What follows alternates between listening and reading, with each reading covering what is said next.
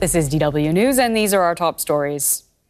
Ukraine is warning that its troops may have to retreat from the country's eastern Donbas region to avoid being encircled.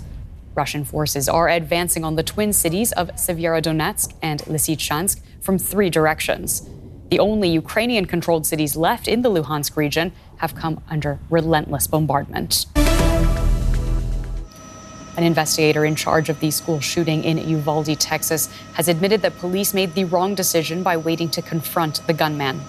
Investigators say officers mistakenly thought they had a barricaded gunman rather than a situation with an active shooter.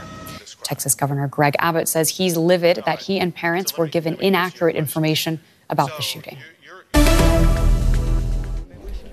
G7 leaders have ended their meeting here in Berlin with a commitment that their countries will largely end the use of fossil fuels to generate electricity by the year 2035. The group of 7 leading industrial nations has also pledged to double financial aid for poorer countries by the year 2025.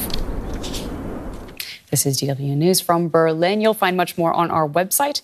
That's dw.com.